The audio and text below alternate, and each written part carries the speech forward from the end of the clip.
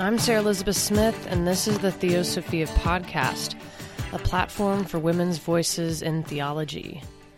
You can find me at theosophiapodcast.com and theologycorner.net, and on Instagram at Theosophia Podcast, and on Twitter at Theosophia Pod. Also check out our Patreon page, where you can donate to Theosophia to help us cover the costs associated with the production of this fabulous women's empowerment podcast. Today on the podcast, I'm sharing my most recent sermon I gave 2 Sundays ago at St. Augustine of Canterbury in Oklahoma City.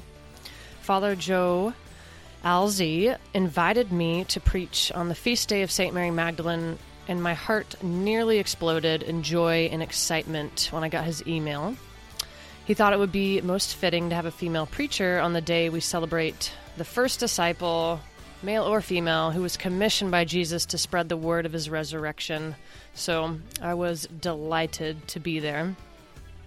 Also, following in St. Mary Magdalene's legacy, I wanted to note that yesterday, which was July 29th, was the 44th anniversary of the ordination of the Philadelphia 11. So in 1974, the Philadelphia 11 were the first women to be ordained in the Episcopal Church 2 years before the General Convention authorized ordination of women.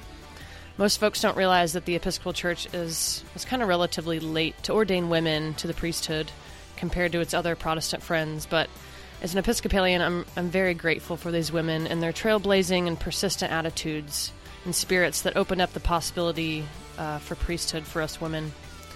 So to honor the legacy of women being commissioned by Christ to do God's work, from St. Mary Magdalene to the Philadelphia 11 to the amazing women priests out there I know and love, here's a sermon to honor you all.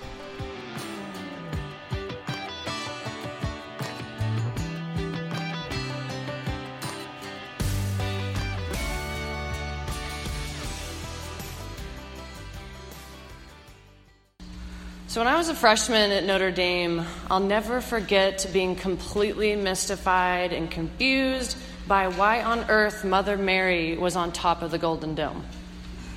She's the center of campus. She is the center of the piety of my Catholic friends' faith. And as a young Protestant from Oklahoma, I was shocked. Why on earth would we revere the Mother of God in this way that I thought should only be for Jesus, the Son of God? But after spending 8 years on Our Lady's campus, she taught me much about why her presence matters to the church and to the world. Not only did I leave campus compelled by her, not only did I leave campus understanding Mary's purpose, but I also felt so compelled by her, so inspired and forever changed by her, that I got a tattoo on my back of a phrase to remind me forever of her and her impact on my life. It says Toujours Notre Dame, which means forever Our Lady in French. Did y'all know Notre Dame was named after a woman? Make sure y'all know.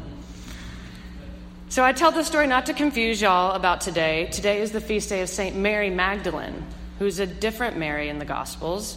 But I tell this story to simply illustrate the beginning of my journey to understanding why it is so important to tell women's stories in the church and throughout church history. When Father Joe emailed me to ask me if I would preach on this feast day, I'm pretty sure my exact words were, "Oh, heck yes." What an honor and a privilege it is to preach about the legacy of such a strong and powerful woman, St. Mary Magdalene. I don't know if there are any other topics I would rather preach about than the importance of women in the church, so thank you so much, Father Joe. St. Mary Magdalene was a Jewish woman.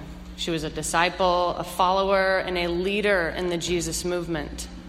We learn in the Gospel of Luke that she is independently wealthy, and she acts as a sort of a patron to the Jesus movement, along with some of the other independent and itinerant men and women who followed him, supporting him financially. Some scholars call her the Apostle of the Apostles. Having been the first to see the resurrected Christ and been commissioned to spread the word to the other apostles, she functions as sort of Christ's chosen one, the first of equals, perhaps. The risen Christ even calls her by name. In today's gospel, John 20, it tells the story of Christ's resurrection. St. Mary Magdalene was the only one to stay behind, to wait for her Lord. This is significant. She's brave and courageous. Her staying behind, even though she knows that her Savior is dead, is a sign of her holy and utter devotion to her Lord and her teacher. She wants to give him a proper burial. When all the male disciples dispersed and went home, Mary remained faithful. She remained so faithful, almost as if she knew Jesus' work was not yet done, especially in her. Jesus said to her, "Mary." She was in the dark and did not recognize him. But once he called her name, she knew in her heart, and she responded as one of his beloved, his flock. Can you imagine? Your beloved Lord and teacher, the man you've invested your life in, is dead, and you watched him be tortured and killed. And now you're hearing him say your name? "Mary," Jesus said, "do not hold on to me, for I have not yet ascended to the Father. Go instead to my brothers and tell them I am ascending to my Father and your Father, to my God and your God." Jesus calls a woman by name. This is significant. Jesus commissions women to do his work. She would be the one to tell the others about the risen Christ. Jesus entrusts Mary as a leader, as an apostle of the apostles. Mary proclaimed life from a tomb, a place of death. Thus, I think we can call her a prophet. Also note what Christ didn't say in this moment. He didn't say, "Okay, Mary, go tell the others," but then categorize each other into roles based on gender to start things called churches in my name, and go ahead and give up your authority and power. The men will take care of it from here. He didn't say that. At least I didn't read that part, if that was in there. Jesus instead said, "Mary, you go, Mary, you tell the others." Women are equal members in the body of Christ. It is in the text.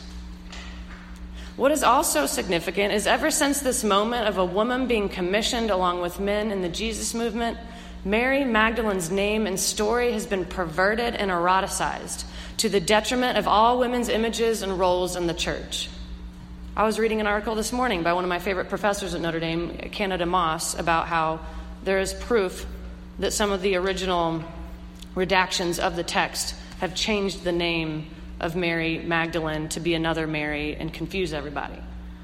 So I'm not sure about y'all, but I grew up learning that Mary Magdalene was a prostitute. She was the gravest of sinners. Popular art and theater have illustrated her as such throughout time. Her story has been manipulated, and her power and strength as a female leader in the early church have almost been completely forgotten. The church has had a difficult time reconciling gender inequality and eradicating gender bias. It is difficult even today for some churches and Christians to read the biblical text without wanting to adhere to ancient notions of gender that no longer hold true socially or scientifically. During the biblical times, Aristotle's philosophy of gender reigned supreme. Women were seen as degenerative males, not yet fully formed humans. The male was the norm for human existence. Feminist theologian Rosemary Radford Ruther argues that this lingering mind frame of the naming of males as norms of authentic humanity has caused women to be scapegoated for sin and marginalized in both original and redeemed humanity. We are still dealing with the sin of sexism. Even though Jesus treated women as equal disciples in his life and ministry, during a time when gender was a hierarchical thing, there is a problem when women's voices and experiences are not seen as equal to men's or as valid as men's. It causes women to be silenced. It causes us to socialize our young girls and women to be silent and that their humanity matters less.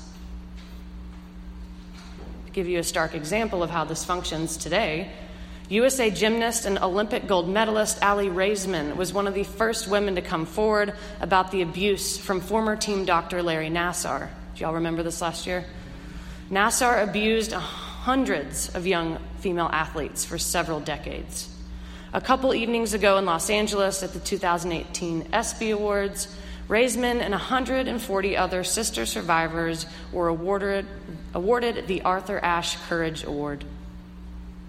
Raisman started her speech that night by listing the years they suffered: 1997, 1998, 1999, 2000, 2004, 2011, 2013, 14, 15, 16. These were the years we spoke up about Larry Nassar's abuse, says Raisman. All those years we were told, you're wrong, you've misunderstood, he's a doctor, it's fine, it's okay, don't worry, we've got it covered. Be careful, there are risks involved. But the intention was to silence us in favor of money, medals, and reputation. She urged those who are suffering to speak out. We may suffer alone, but we survive together, she said. Nassar is currently serving 40 to 175 years in Michigan for sexually abusing women and girls under the guise of performing medical treatment. Raisman said perhaps the greatest tragedy of this nightmare is that it all could have been avoided. Too often, abusers and enablers perpetrate suffering by making survivors feel like their truth doesn't matter. To the survivors out there, don't let anyone write your story. In an interview with ESPNW, Raisman stated that this is bigger than Nassar. Women's worth and bodies are systematically devalued by our society and people in positions of power. Raisman asserts we have to change the way our society views women. A couple weeks ago, Bishop Ed released a statement about the House of Bishops' discernment on responding to the #MeToo movement. The bishops released a statement on sexual harassment and gender bias, and I wanted to read one little excerpt. The church is both community of faith and workplace is not immune to abuse, harassment, and exploitation of people of varying gender, racial, and cultural identities. As pastoral and prophetic leaders of the church, we bear the responsibility to continue the healing and transformational work that is yet to be fully realized. Together, we commit ourselves in our local context to strive daily, transforming the culture of our church into a more just, safe, caring, and prophetic place for all. And I think this work starts not only by listening to women, but in our culturally in our places of worship, in our homes, our workplaces, and everywhere we should hold women in high esteem. We actually need to value women. We need to include women. We need to treat them with the dignity and respect just as we treat men. And this says this in our baptismal covenant, right? We must resist cultural messages of objectifying the female body for male pleasure and consumption. This is not what Jesus died and rose for. The gospel passage for today is an Easter story, for goodness sakes. It's a story of new creation, new beginnings. We are no longer slaves to the evil desires of sins and social categories of this world, but we are made new through Christ. Didn't Paul just say something like this in the text in Corinthians? I think he did. And didn't the new community, the early church, function as equals, living together and sharing everything? Men and women in leadership, from Junia to Phoebe to Mary to Tekla. The most pointed moment in the media coverage for me in the abuse of Larry Nassar was when Judge Rosemarie Anquilina allowed each and every woman who wanted to come forward and testify against Nassar.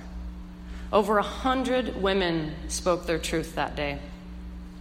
This moment was incredibly powerful and redemptive for those women and women survivors everywhere. But it shouldn't take such a dramatic moment for humans to value and listen to women and their experiences. Mary Magdalene's legacy is one of strength, courage, devotion, and faith. These aren't gender-based character traits. These are simply human traits. She beckons us back to an original goodness of human nature as it was in Eden. As much as I wish gender didn't matter in our world, it does. We shouldn't have to have a month to lift up women or a special job entitled Senior Women's Administrator. Every day, women should be celebrated and valued and be able to do the same jobs as men and be paid the same as men. But we oppress each other because of our gender. We invest so much in it for reasons we can't explain, and we completely forget who Christ calls us to be for one another. I think Christ calls us to be so much more than our genders. But if we must have genders in this world, let us lift up women and keep them there. Let us look to our biblical sheroes and to the sheroes of our great tradition. Let us also revere and celebrate the women in our lives for what they teach us, for who they are and what they've been through. But it all starts right here in this church with a woman speaking from the pulpit. And praise be to God for that. But now it's your turn. Will you keep us here? Amen.